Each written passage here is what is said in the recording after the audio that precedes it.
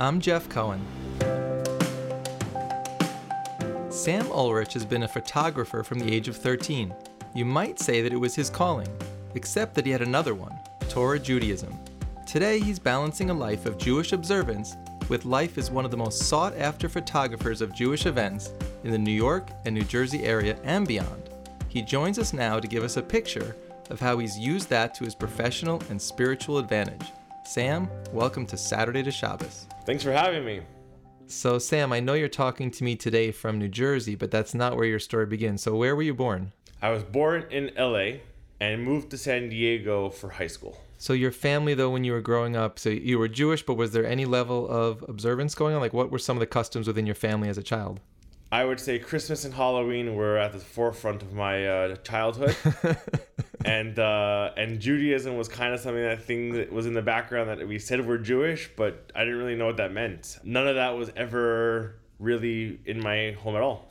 So wait, were you going like trick-or-treating and getting Christmas gifts? There was still like a Hanukkah element to your family? There was no Hanukkah element to the Christmas bush or the Hanukkah bush in my house. You know, we celebrated Christmas, went trick-or-treating. I think at one point we did light menorah, but it wasn't like, you know, we're going to light menorah, celebrate by the Hanukkah bush, and then go trick-or-treating. So you knew you were Jewish, but was your family doing this because that's what the people around you doing, like based on the community that you were in? No, it wasn't a communal thing. I think it was more that we knew we were Jewish. We knew we had Judaism in our blood. We knew that we had ancestors who were Jewish. I have a very fond memory of, you know, going to a Rosh Hashanah service with my grandmother, but it was in a church. And I remember, you know, Jesus on the cross. After saying, you know, whatever you say on Rosh Hashanah Yom Kippur. It's amazing. I'm finally meeting someone who started with even less than I did, because I like to say I dipped an apple in honey, I got a Hanukkah gift, and I had a piece of matzah. But your starting point is even before that with trick-or-treating, Christmas gifts, and Rosh Hashanah service in a church. Oh yeah, our holiday card was me with my two dogs with Christmas costumes on. That was our holiday card. So were you even aware of like different levels of Judaism, Reform, Conservative, Orthodox? Did you know anything about this as a child? I don't think I had any recollection or any idea of anything like this until I was probably 12 or 13, when one of my very good friends at the time said, "I'm studying for my bar mitzvah. When's yours?" Did you know what a bar mitzvah was? I must have known what a bar mitzvah was because of just, I guess, things that were going on in my life and my friends were having them. But other than that, I just thought it was like, hey, you get money, gifts, party. What could be bad? So did you go to your parents saying, look, one of my good friends or other people in the school are having this. I'm of the same age. Can we do something similar for me? I did. I went to my mom and my dad, and they said, absolutely not. It's not happening. We're not doing it. And I think at that point is when I realized that my father grew up somewhat in a religious home. His parents kept kosher. His parents kept holidays, and he himself had a bar mitzvah. He never talked about it. He never talked about religion, never talked about this. And when I brought it up, you know, he kind of froze and says, no, we're not having one. So do you think it was like bringing up some of these memories from what he was doing as a child that he clearly went away from? So you bringing it up kind of brought that back into his consciousness, that he said, this is not something I want for my son? Yeah, I think, you know, he lived in Flatbush growing up. And I think around 11 years old, my mom and I were in New York, and we said, oh, we should go visit his house. And it's like in the heart of the Jewish community of Flatbush. And so around that time, you know, my friends were preparing for his bar mitzvah. I really remember, you know, going to his house for Shabbat. In my mind, he was like the most religious person you could ever become. He didn't cook on Shabbat. He didn't this. And like you would drive to synagogue, and he was Moroccan, and they had like interesting customs. Like the talit can't come in the car on Shabbat. Like we had to leave the talit in shul. But like, we're going to drive to shul, we're going to drive to synagogue. And I remember going to the Baba Sali shul in LA with my friend Jonas, and that's what like sparked all this. And I went to, you know, several Orthodox rabbis and said, I want a bar mitzvah. And they said, not so fast. Like, these kids have been studying since they've been 7, 8, 9. You can't just come in 3 weeks before when you want to have a bar mitzvah and like have a bar mitzvah. So I then found out that like my parents were not interested in having me do this. So it wasn't going to be something like, hey mom, plan the bar mitzvah, you know, we're just going to or hey dad, plan the bar mitzvah. So I, as a 12-year-old boy, didn't like the answer of no. And I began to do my local research. And I went around, 2 different rabbis being turned down left and right. And there was one guy who, I guess money stood before Judaism, which, take that as you wish. And he's a Reconstructionist rabbi in LA by the name of Stan Levy. I have no connection with him now, but I remember going to him and saying, bar mitzvah. He goes, well, most people have been studying for about a year, but maybe we can get you to do it. When do you want to do it? I'm like, okay, perfect. My birthday's May 6th. It's Parshat Emor. Let's start it. And he goes, do you know how to read Hebrew? I'm like, no, not at all. And he said, okay, I guess first step is to start the Aleph Beis. So he had a Hebrew teacher by the name of Rena. In my living room at the age of 12, I started to learn the alphabet. I had a similar experience to you. I was not on track to get a bar mitzvah, and my friends started having them, and I went to my parents. Now, the difference is they were supportive in that moment, and they ended up getting me a tutor, but he taught me transliterated Hebrew because the bar mitzvah was coming up, and it was like obvious that I couldn't do it in real Hebrew in that short of a time frame. But did you have to then delay what you were doing? You just like fast track to learn what you need to learn actually in Hebrew to pull it off? So I don't really remember the exact nuances, but I remember Rena saying, okay, this is an Aleph, this is a bet, this is the difference between a Samach and a Sin. And I remember, it's not a sin to be a lefty, and I still think of it like that. And I think she taught me the basics, and then we dove right into the Parsha.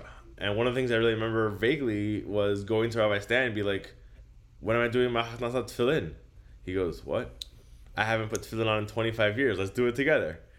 Oh boy. And I'm like, okay, well, whatever. It's great. But in my head, I was seeing what was happening and I wanted something parallel. So I remember in my house in Brentwood, bought my first pair of tefillin, and Rabbi Stan and a bunch of people, I think I was the only one with Rabbi Stan who owned tefillin, put tefillin on, and that was my tefillin in my house. First time I laned in my house the Thursday before my bar mitzvah, and had my bar mitzvah. So I have to ask you, given what you do for a living, was there someone who was the photographer at this event? We did have a photographer at the event. We have an album, and it's beautiful, and it captures the memories and the stories of what happened, for sure. Pictures were taken on Shabbos. We had crab cakes, served at this beautiful hotel on the beach from Bar Mitzvah. So where does it go from there? So you managed to pull off this bar mitzvah, you wrapped tefillin, so I'm guessing you're starting to have this interest in taking it forward beyond just that day. So what happens afterward? So shortly after that, my family and I moved to San Diego, where I started to attend a Jewish high school. Not Jewish like you and I know today. It was no TABC, Yeshivat Noam, anything like that. It was called the San Diego Jewish Academy. It still exists, called SDJA. They call themselves a pluralistic Jewish high school. And every morning you had tefillah. It was more of the style where you took out your guitar and said Modayani, and then that was it. And I remember being in the school for a few months and being like, this is not a Jewish school. We gotta have a Jewish school. You had Hebrew. It was levels of 1, 2 through 8. Within a few months, you learn different this. There was no Parsha. There was no Jewish culture. On campus, it was Judaism. The kids were Jewish. So when I was in the school, I went to Dr. Davis, who was a principal at the time, and I said, we need to have an Orthodox track at this school. I said, I think there are some kids who would appreciate it, would learn from it, whose backgrounds are there. There's people who were putting tefillin on in the corner of tefillah. What can we do? And he goes, hire a rabbi. Let's create a program. It's actually amazing that the school was open to this kid coming in and saying, let's do something to the curriculum, and they ran with it, because you're coming from a story where your parents weren't necessarily supportive of you getting a bar mitzvah. So I'm even wondering, how did you get them to send you to this school and then to go even further and get the curriculum enhanced for where you wanted to go? Well, we moved to San Diego, and I don't really know what the goal or the idea when we moved to San Diego was, or what the picture was. There was no Jewish day school there besides for San Diego Jewish Academy. I had come from a cookie cutter, very traditional French day school in LA, where I had spent, the first 9 grades of my life. And going into high school, I said to my parents, I'm going to Jewish Academy because that's all that's available. A few months after, actually, a school opened in the community, but I had already been in the academy. And I remember saying, like, this is what I want to do. So a rabbi by the name of Rabbi Menashe East, who was from the East Coast, was visiting San Diego. Dr. Davis and I interviewed him. Here we go, a 10th grader, taking out a pink yarmulke from my closet, wearing a hat on top of it to leave the house so my parents wouldn't say anything, and hired him on the spot and said, okay, you're going to come and you're going to create a Orthodox program. It's not going to be mandatory. It's an optional program. It'll count towards your Judaic studies requirements. You'll have the option to go to Tefillah, or you'll have the option to go to Shacharis. And at first it was 10, 12, 15 people. And by the time I graduated, I think there was 60, 70 people in the minyan. And at that point, while I was in the school, I was looking for local Orthodox rabbis who I could continue studying with and being a part of. I had a very good friend at the time named Lee Rubinoff, who I had met through friends and friends and friends. He lived in this community of La Jolla, where there was an Orthodox shul and an Orthodox rabbi, and I would find myself at his house on most Shabbosim. My mom picked me up at school Friday. I would go to his house, get dropped off, and get picked up Motzei Shabbos.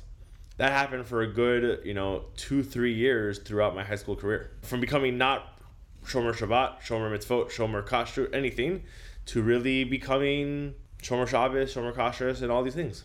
So by starting this track at school and then hanging out with this friend where you could kind of have a feeling of being in the life of an observant family, are you thinking while you're doing that, I'm just becoming educated about this? Or are you like, I'm really going to be taking this stuff on and this is how I plan to live my life?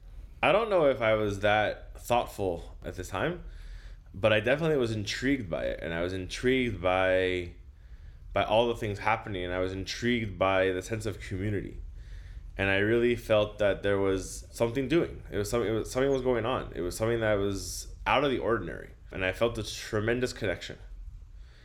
And, Rabbi Jeff Wogelanter of Adat Yeshurun, the rabbi in San Diego, he's someone who I look up to tremendously and consider him very dear to my heart. And I remember he would get up and speak, and people would the rabbi speaking, I'm going to doze off. And I would just suck in everything he said. Everything he said to me was like the Torah. Like, you do it. He says it, you do it. They really became family to me to this day. I'm on the Wogelanter chat. I get to be part of their family on a day-to-day basis, and it's so beautiful. It really, I feel so lucky. He's become a lifelong mentor of mine. And then I went to YU. So how is your family feeling about, you're clearly moving forward with this path that you want to be on? You got to go to YU, so there was that convincing piece of it, but where are they in terms of support now of you continuing this lifestyle versus maybe what they hadn't pictured for you? I think now they're completely, engrossed in it and support and all that kind of stuff. But I can tell you a quick story. We're going to YU. We're going to New York. I don't know if everyone who listens to this podcast knows, but I'm a photographer. It's been a passion of mine for a very long time. So at the time of applying for schools, I was applying to the USC School of Art and NYU Tisch School of Art and all of these different art schools. And they accept something like 8%. You have to present a portfolio, you send in a portfolio. And I remember going to the dean, and she basically, in shorthand, saying, "You're accepted, we can't wait to have you." And I was very hesitant. I wasn't so into it. And she's like, "What? What's going on?" And I played a little joke on my mom, and I joked with her and said, "We're going to NYU." And then afterwards, they said, "We're going to YU," just without the end, right? So we're gonna make a little, we're gonna divert a little bit. And I remember sitting in Ellie Hagler's office, who was the dean of admissions at the time, and I remember my mother begging Ellie not to accept me and saying he's going to NYU. That's he's been accepted as the most prestigious school of art. And I said, "Sorry, it's just my heart's not there." And I remember moving into YU dorms, and I remember going to YU and being like, "This is exactly what life is. This is meaning." So the average person, if you're handing them the best school that's going to give them the best opportunity to launch the very career that they've always dreamed of, someone will be listening to this and saying, okay, why can't you still have this Jewish path you want to go on, but let your career be what it's meant to be by getting this push from this great school. So how did you reconcile these two things going on, the spiritual versus the career part of your life in that moment? I had the skill set in photography and the skill set in the education part of my life. And I think what was missing was my core, the inside, what I wanted. And I think that YU allowed me to become the person who I wanted to be. So I'm wondering, as you're thinking about what's next for you, these journeys always need like a better half who comes into your life so that you can then take it through to the next generation. So is it in the YU years where your wife comes into the picture? My wife comes into the picture after YU, actually really towards the end of YU. I graduated YU and then I started to work for an organization called Yachad, which is part of the OU. And while I was in Yachad, they have summer programs and different programs that happen. And every staff member is assigned to go on one, to do one, to be part of one. And I went on Yachad Birthright. And that's where I met my wife. So what was her background and also her level of observance at the time that you met? So my wife's also a Baal Tshuva. And my wife and I chose this path together. And every day we work on it. And it's a life that we're able to give to our children. Our children attend a local Jewish day school here. To me is like mind-boggling when they come home learning. You know, he's learning things at the age of 7 that I didn't know until the age of yesterday. And it's amazing. You know, he comes home, he's reading, writing, reciting brachos in fluent Hebrew. I couldn't tell you what an aleph looked at his age. And I think that, you know, Ali and I have really delved into this culture, into this life, and every day is beautiful. So what were those conversations like? You're hitting it off from a relationship standpoint, but I imagine you're also discussing your backgrounds from a Jewish perspective, and you're starting to say, like, what level are we going to be, assuming this relationship works out, and how are we going to raise our kids? So what were those conversations like? My wife and I were very much on the same page. I think we both knew that we wanted the Torah to be the nucleus of who we are and who our family was. And I think the conversation was really about, like, we want our kids to be going to a Jewish day school. We want them to be Jewish American kids. So let's now bring in the photography side of your life. Do you find it easier or harder being an observant Jew and trying to grow your business? So I would say 97% of the time, it doesn't come up. 97% of the time, I'm getting asked for a wedding on a Sunday, on a Thursday, on a Monday. Living in New York, being Jewish, is very easy. It's hard when I get inquiries for Shabbat. And every time I get an inquiry for Shabbat, I panic. And I like freeze. And to turn it down, do I send someone? And it's sometimes difficult to turn down the work on Shabbat. But that's the life you chose, and that's what you do. See, because I'm wondering if so many of your clients are observant, is it like a pro that you also are, and therefore maybe understand what they're trying to capture at these events, and therefore it helps you because you're living the very life that they want captured? Listen, I always tell people that when you're choosing a photographer, it makes it easy to choose someone who knows what a Jewish wedding looks like.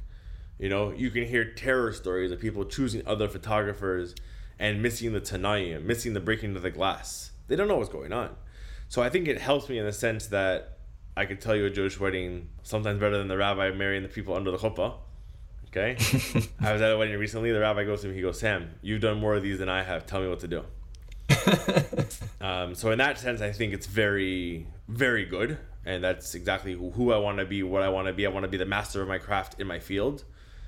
And I think the fact that we've developed a process and a program and have become experts in the Jewish wedding culture, it's a huge plus. Do you think your career would be harder or easier if you went into like a very traditional job, like lawyer, accountant, doctor, like so many of the people we know are in those kind of professions, versus doing something that's a little less traditional? I think being a photographer has really shaped a very unique life for me and my family. You know, I get to be part of people's happiest moments. And you'll catch me teary-eyed at a bedekin or at a chuppah because you can't wrap your head around walking your daughter down the aisle and giving her off to another guy. Those are beautiful moments. Those are moments that it's a pleasure and honor to capture. I'm getting teary-eyed now, like just thinking of it. Being at a Bedekin, the father putting his hand on his daughter's head, that you should be like the imahot. I didn't have that. I didn't know who they were. Making the brachas of your kids at a Shabbat table. They're beautiful things. These are things that growing up, I didn't know what they were. What's the relationship like now as your family is seeing kind of the family you've built, the way that you're living your life? What's it like for you and your wife when you have family get-togethers and they're seeing what you have built together? My family has accepted exactly who I am, and what I do. I don't think they fit into it, but I think it's normalized over the years and it's become, my son's an Orthodox Jew in New York. I think that's the line, right? Well, how do you think your life would have been different if you had never even started on this path and you just kept going about what you're doing in the French school and just like continued on? What would your life be today? I'd be doing fashion photography like a regular, normal person, and I think I'd have no niche and I'd be a fish out of water.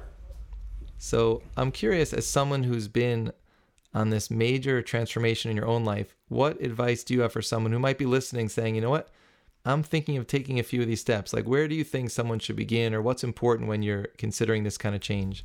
I think you have to really want it. And if you want to do something, you have to just do it. Whether that means keeping kosher, whether that means keeping Shabbos, whether it means maybe doing one mitzvah. I remember saying, let me put tzitzis on every morning.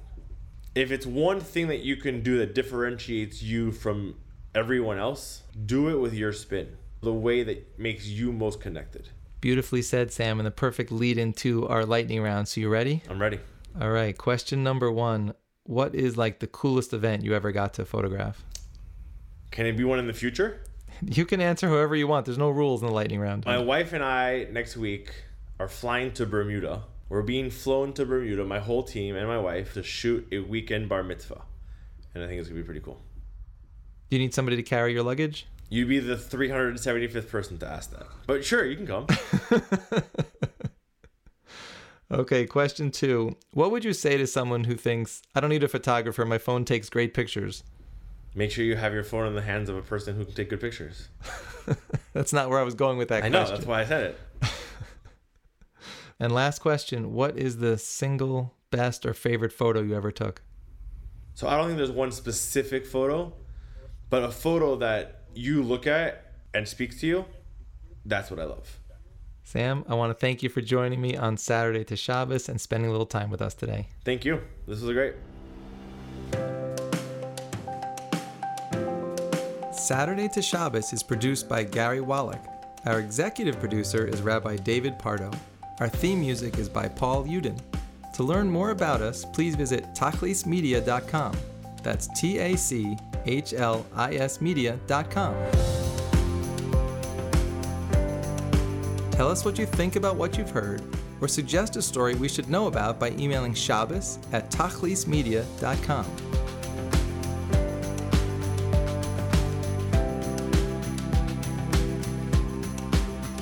I'm Jeff Cohen. Thanks for listening. Please check with us often for more stories of inspiring Jewish journeys.